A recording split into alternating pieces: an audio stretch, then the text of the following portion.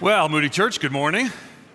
It is good to see you this morning and can now begin a new series with you here starting in the new year. So first sermon, if you will, of the new decade. And we're going to talk today about the story of salvation, the gospel, how it is both personal and cosmic. And cosmic is a word that's used in the Bible, actually.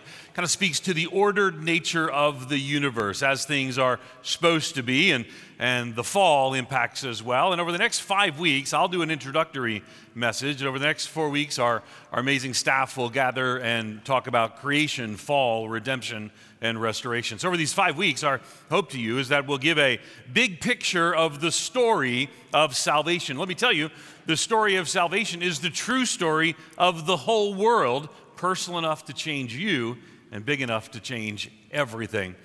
Now, it's interesting, as you may know through history, certain people would say that this verse or that verse is the gospel in miniature. Or maybe this is the place where the gospel would come alive to this person or to that person.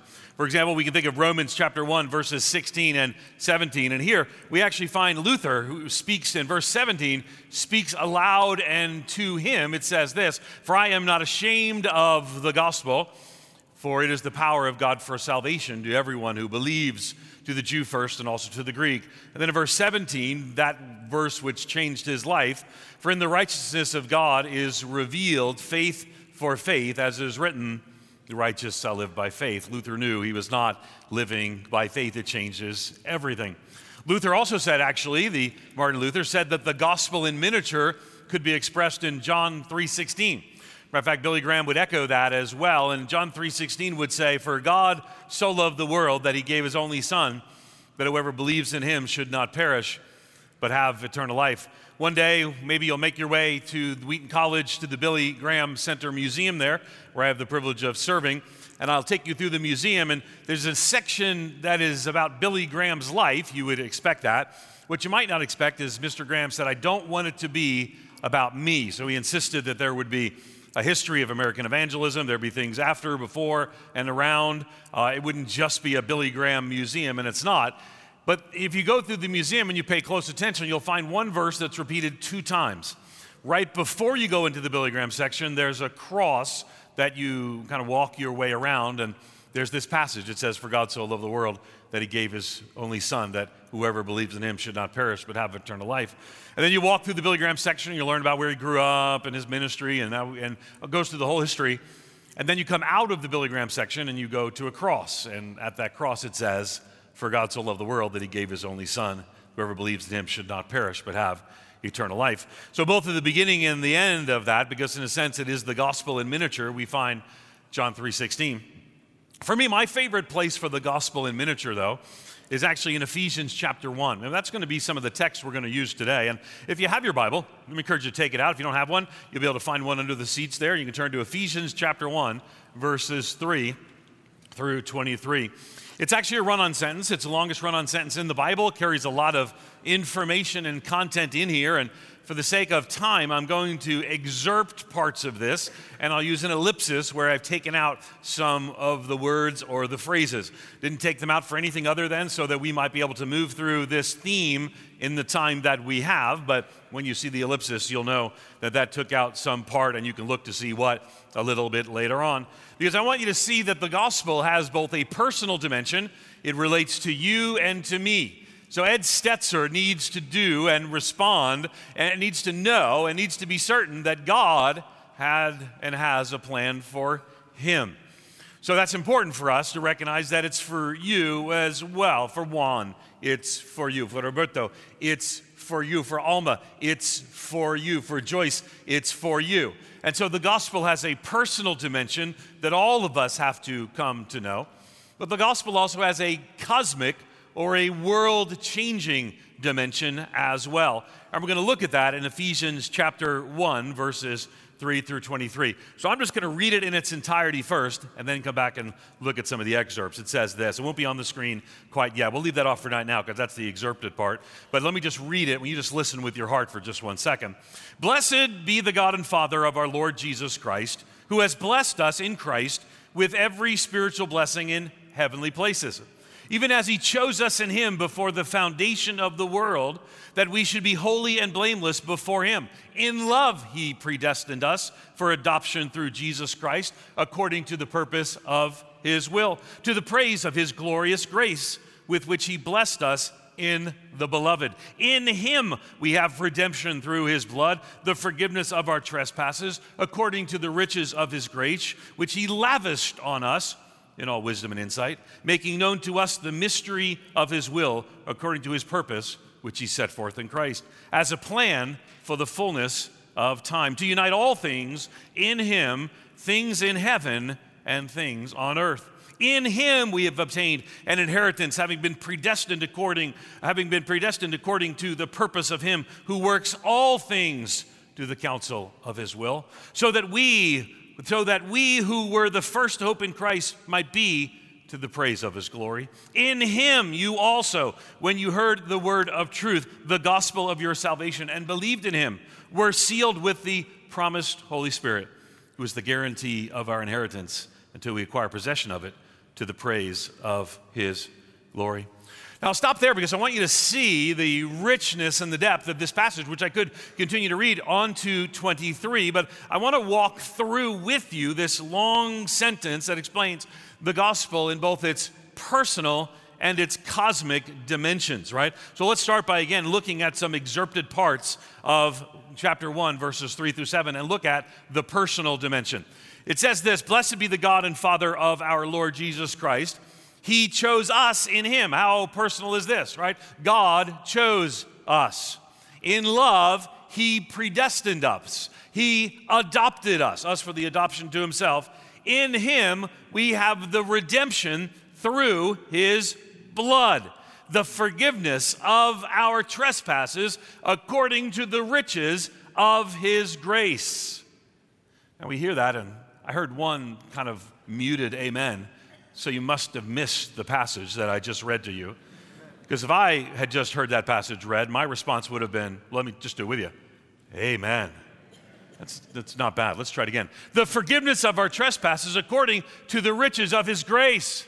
Amen. Yeah. Because this therein contains the good news of a personal gospel that has changed me, has changed many of you. And if you're not yet a follower of Jesus today, the personal dimension of that gospel can become real in your life. Jesus died for you on a cross and in your place. He is the substitution for your sin. He took the penalty, the rightful judgment for your sin on himself in the cross. And the personal dimension of salvation, the personal dimension of the gospel, is what gives me freedom and confidence and grace and security and peace. And that personal dimension of the gospel changes everything in me.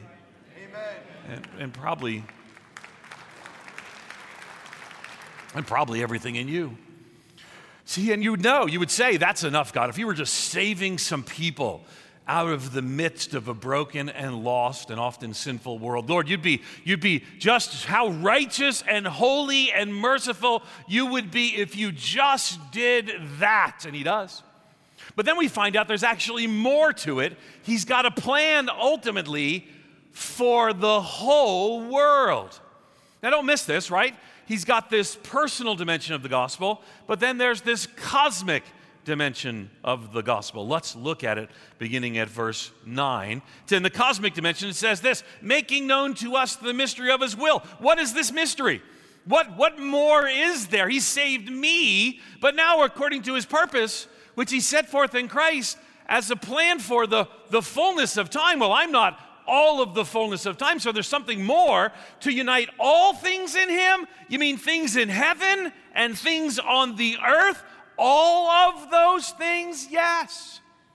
See, the gospel has personal dimension, and the gospel has cosmic dimension.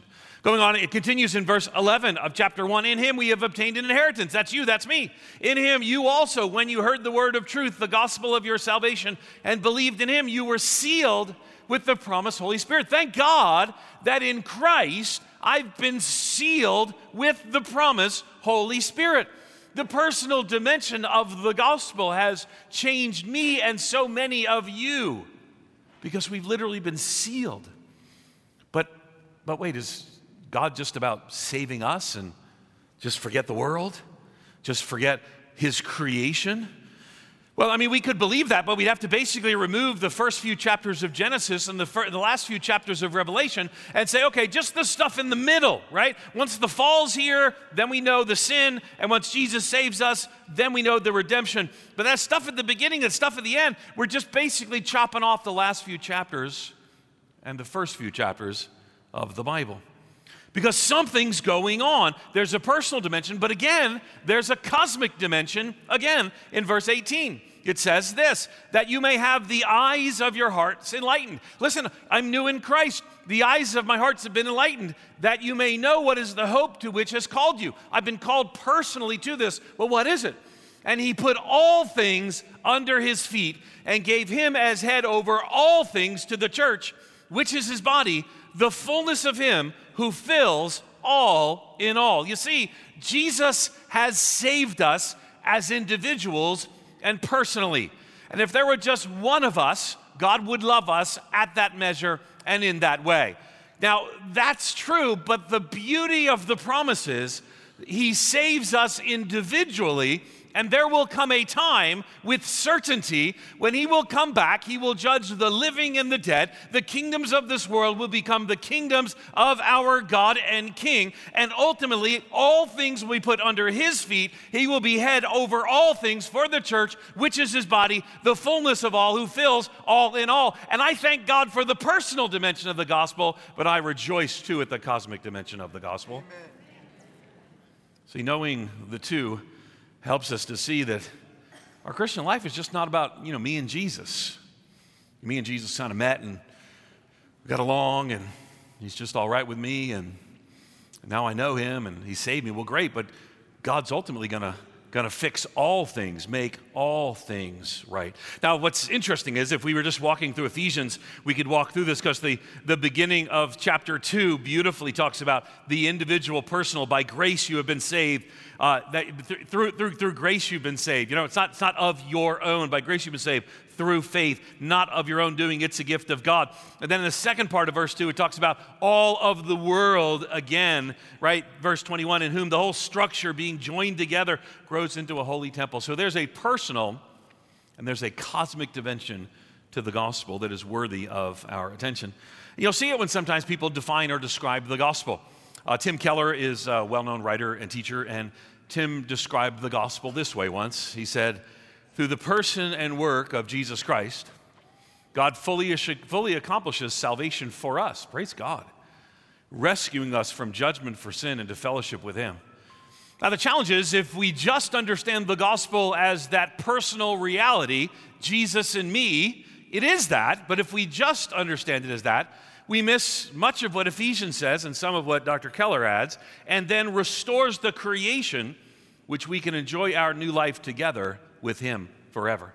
So I thank God I'm saved and rescued, and I thank God he's going to fix everything so that one day, forever around his throne, in perfection and holiness and righteousness, in a sinless reality forever, because Jesus wins, I can worship and give him praise and glory and honor. And at that time, all the bad stuff of the broken world is fixed because the gospel has done its full work.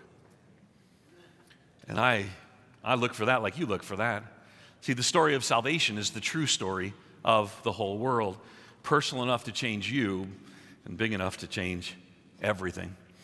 So let's look at some other passages that might help us to understand this. And remember, this is what we'll be looking at the next 4 weeks. Now, we're going to be looking at it in this order. Creation is next week, fall, week after, redemption the week after, and finally restoration after that. Those are the next 4 weeks. So you can kind of feel for the staff member who got whatever topic that he got. So Bill got the fall because we just kind of made sense with his personality that we'd give him the fall. So, but the rest are, happier people. And but those 4 things, right? See, there's hard to understand the good news if you don't understand the reality of the fall. But boy, what if you only had a reality of the fall?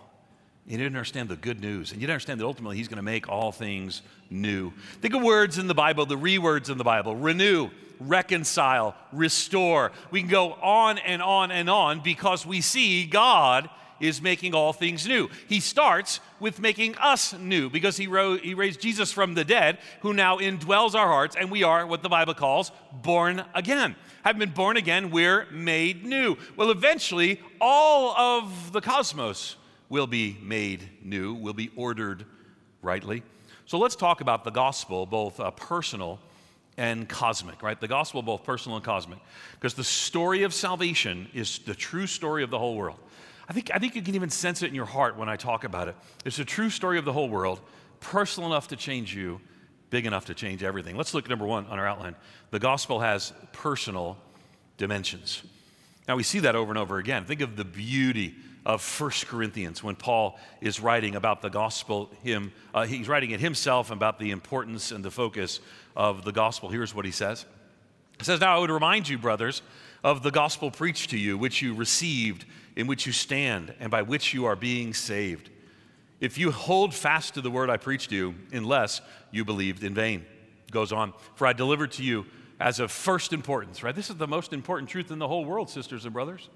It's the most important truth in the whole world. "I delivered to you as first importance what I received, that Christ died for sins in accordance with the Scriptures, that he was buried, and he was raised on the third day in accordance with the Scriptures." Goes on, "and that he appeared to Cephas, then to the 12. And it goes on with details of who he met and who he told and who he communicated with. But I want you not to miss this. "I passed on to you that which is of first importance."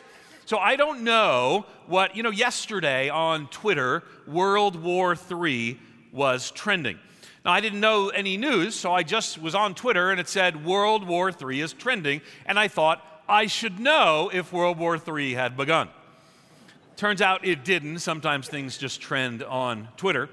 But I want you to know that if right now you were here and you're not yet a follower of Jesus, but a friend brought you, and if then Bill walked up and said, you need to tell the people that World War III has begun, that missiles are literally in the air, and that Chicago was doomed, the most important thing in the world I would do at that time is to say to you, if any of you are here and you do not know Christ, let's trust him right now, because that news is far more important than any other news, because that news saves you forever.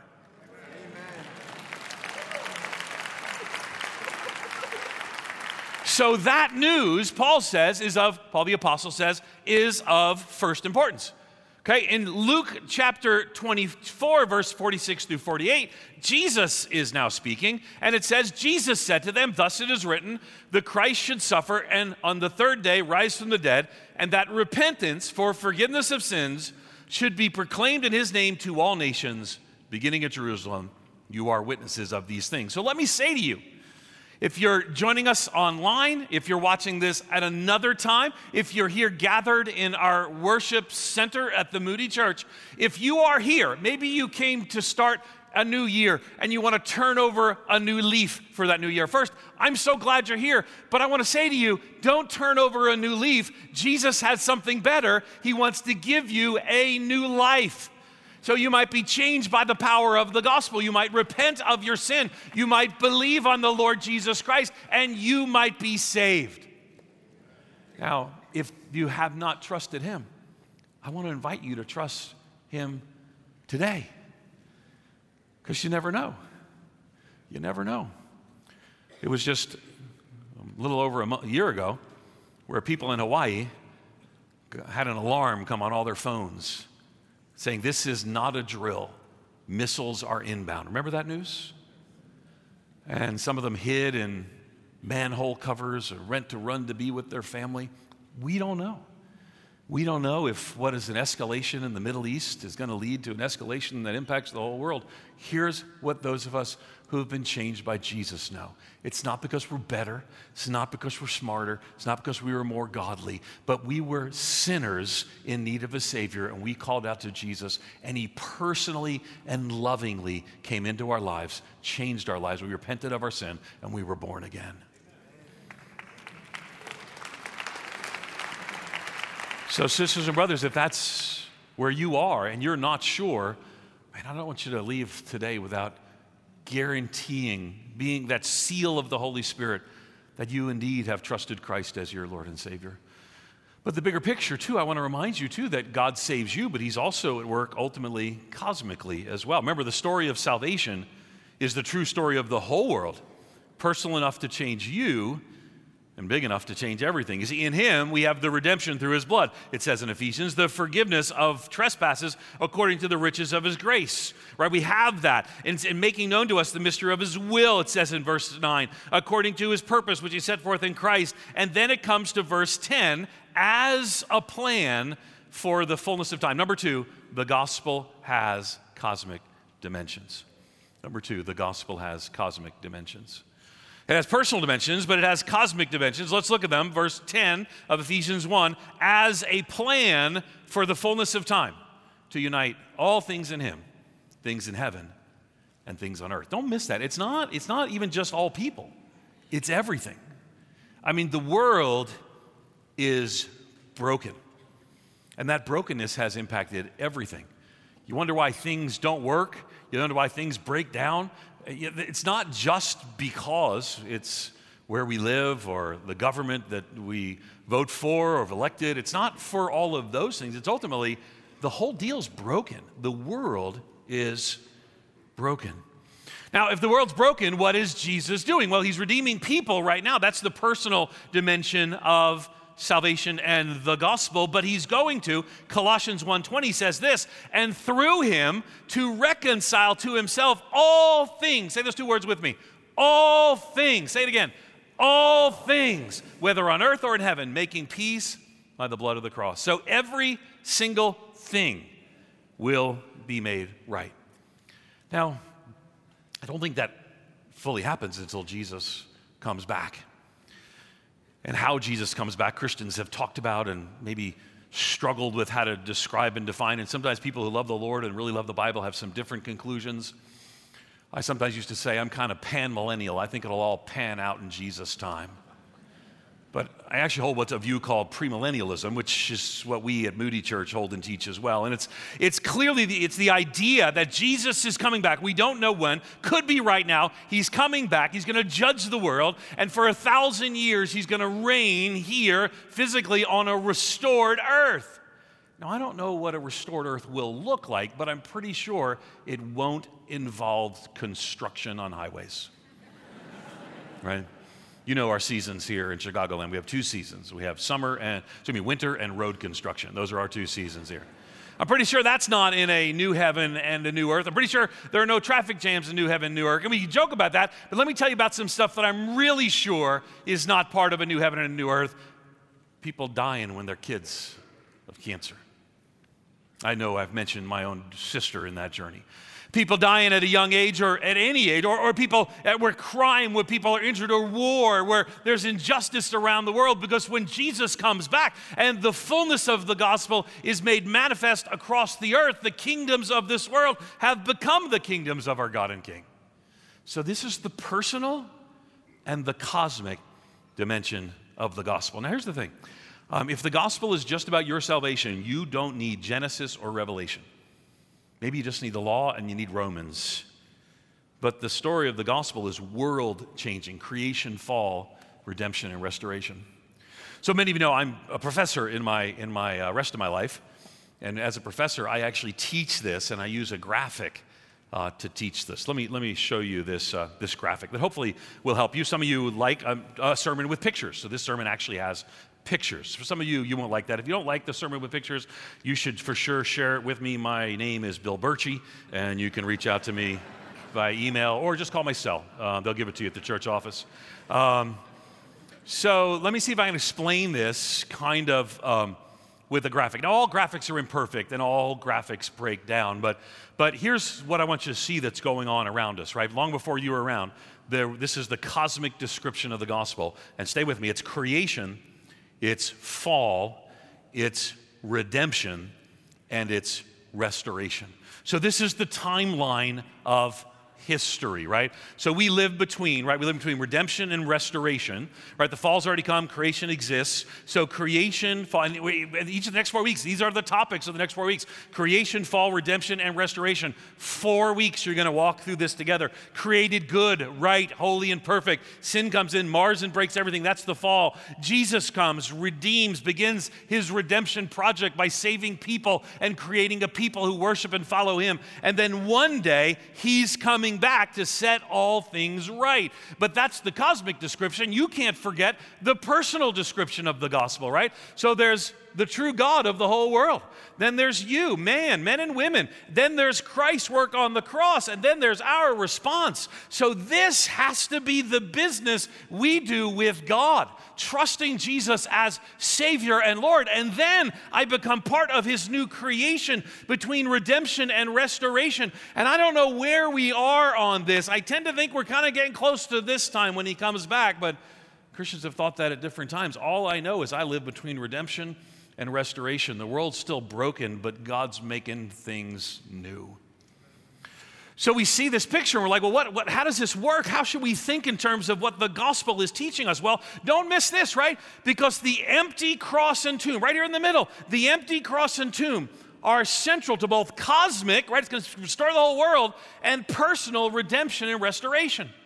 Even when I talked about putting all things under him, it was through the cross. So through the cross, Jesus saves me, and through the cross, he's going to ultimately and eventually redeem and save all things.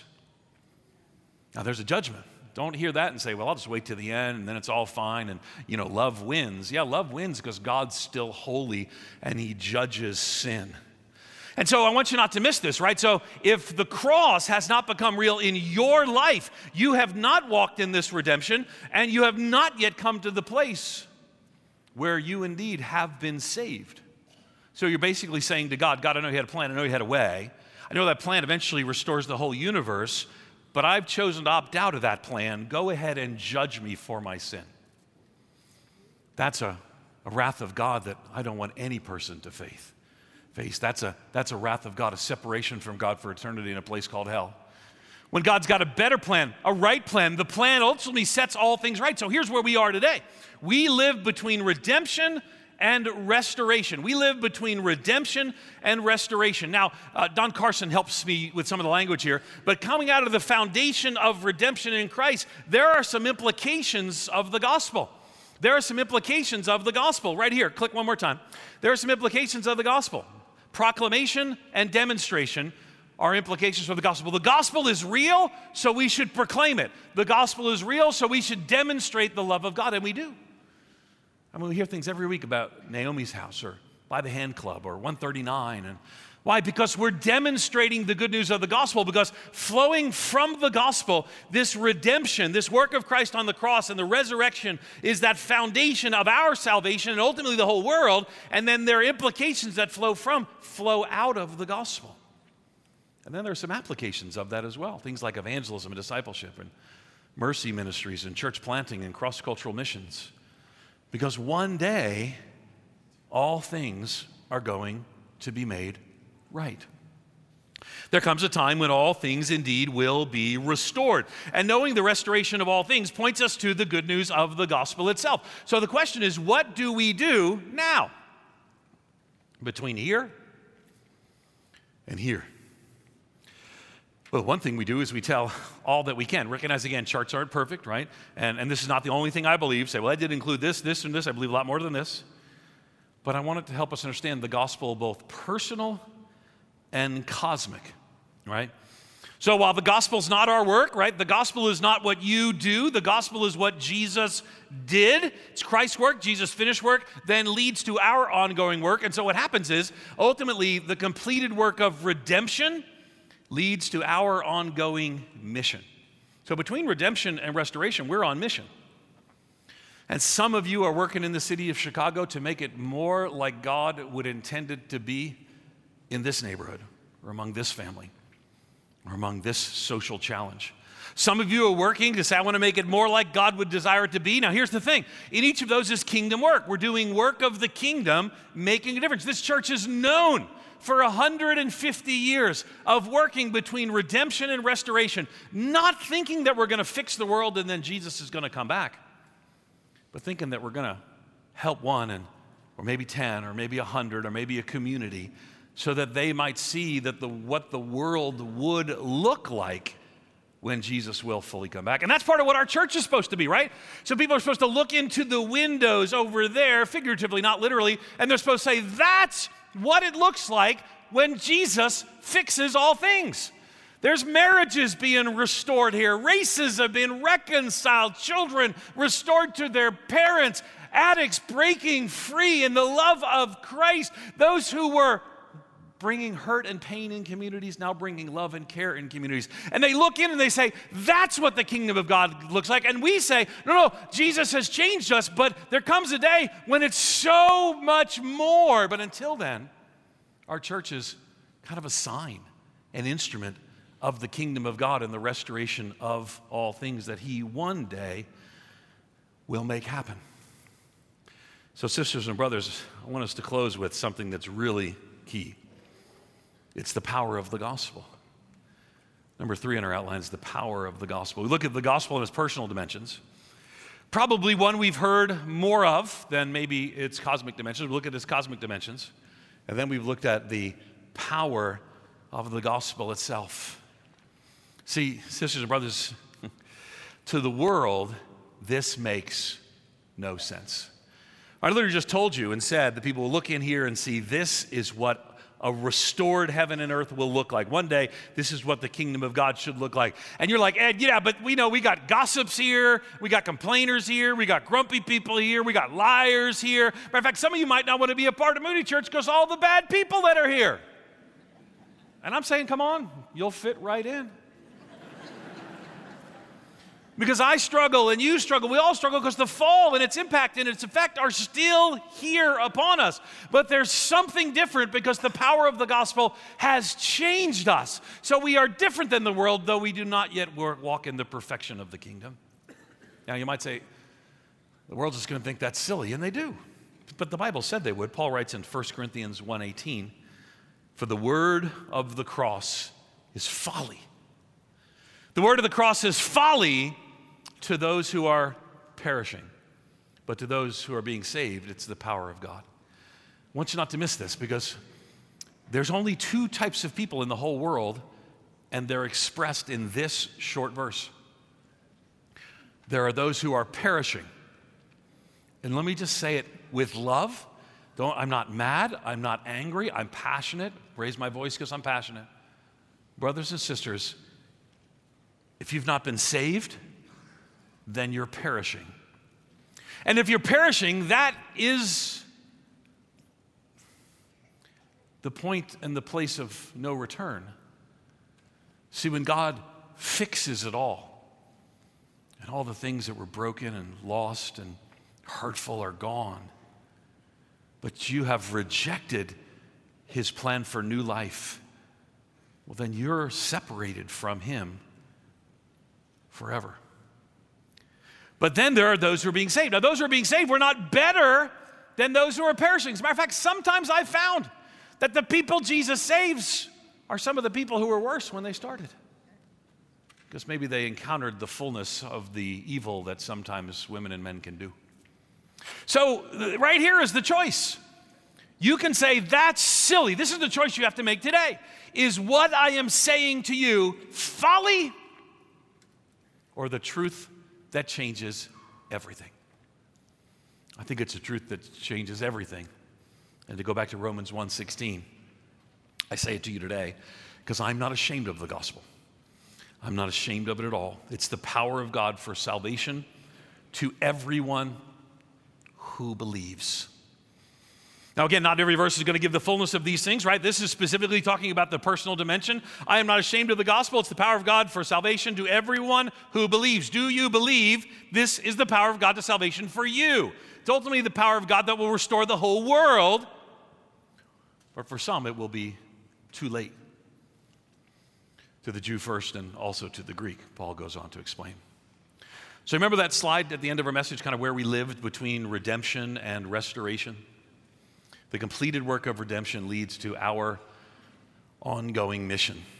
I don't know where you are, that God, man, Christ response. I don't know if you've trusted Jesus as your Savior and Lord, but if you haven't, I beg you today to trust him as the good Lord and Savior that he is. Because redemption begins. And as redemption begins, you'll be on this journey with us because of the implications of the gospel, things like its demonstration and its proclamation. You'll be on this journey that one day he'll come back and he'll restore all things. But we live between the times.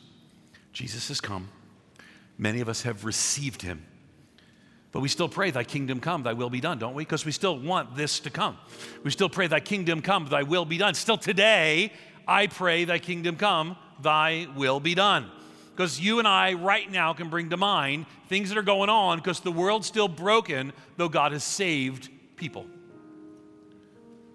But the story of salvation is the true story of the whole world, personal enough to change you and big enough to eventually change everything. But here we live between the times. And one of the things, well, lots of things we do between the times, right? We share the gospel. We minister to the hurting. We minister to those who struggle. We send global missionaries around the world. But something else we do is what Jesus told us to do. He told us to look back at the cross. He used the phrase, this do in remembrance of me. And then he told us to look until his return. He says, until he comes, we'll do this in remembrance of him. So right between these times where we've been personally redeemed, but the world has not yet become the kingdoms of our God and King, we look back to the cross, this do in remembrance of me, until ultimately he returns. Brothers and sisters, the story of salvation we're going to unpack over the next 5 weeks. I've just touched on the introduction. There's much more to come. But I want you to just rejoice in the fact that the story of salvation is the true story of the whole world. It's personal enough for you to change you, and it's big enough to change everything. Let's pray together, and let's ask the Lord to prepare our hearts to partake in the Lord's Supper. Father, we thank you that today we are reminded of this story, the true story of the whole world. That creation, fall, redemption, and restoration explains where we are, the situations in which we live, the brokenness of the world around us. So, Father, as we come into this time of the Lord's Supper, those who have been personally redeemed, who have trusted Christ as Lord and Savior, have received the gift of eternal life, may we partake together with that backward look at the cross and a forward look at his return. But if you're here today and you haven't trusted Jesus as Savior and Lord, folks have their heads bowed and their eyes closed around you. Can I just ask you today, I couldn't be more clear, that personal description of the gospel, man, for many of us, we just like, amen, yes, but maybe for you, it's like, I just don't know. If that's where you are right now, maybe you're watching online, if that's where you are right now, I want you just to pray this simple prayer with me, if it's a prayer of your heart. Just say to the Lord, just silently to him, dear Jesus, forgive me of my sin. I want you to be my Savior and my Lord. I receive that eternal life you've given me. Thank you, you have saved and rescued me. In Jesus' name. Father, I pray for those men and women, young people who may have just prayed that with me, that you might give them just one more second of boldness, Lord. I just want to ask, with your head bowed and your eyes closed, no one looking around, man, if you just prayed that prayer with me for the first time, will you just put your hand up and say, Pastor, I prayed that prayer. I needed to make that real and make that sure. Just put your hand up and say, I see you. Yep, in the balcony for sure. Praise God. Yeah, in the back. Thank you. Father, I pray for men and women who have said yes to Jesus. You can put your hands down. I pray you give them just one more second of boldness just to share after our service with one of our prayer counselors and staff that they've made this step. And Father, for all of us, we thank you that the personal dimension of the gospel has redeemed us. We thank you that the cosmic dimension of the gospel will ultimately redeem all things. And we pray, thy kingdom come, thy will be done on earth as it is in heaven. For it's in Jesus' name that we pray. Amen.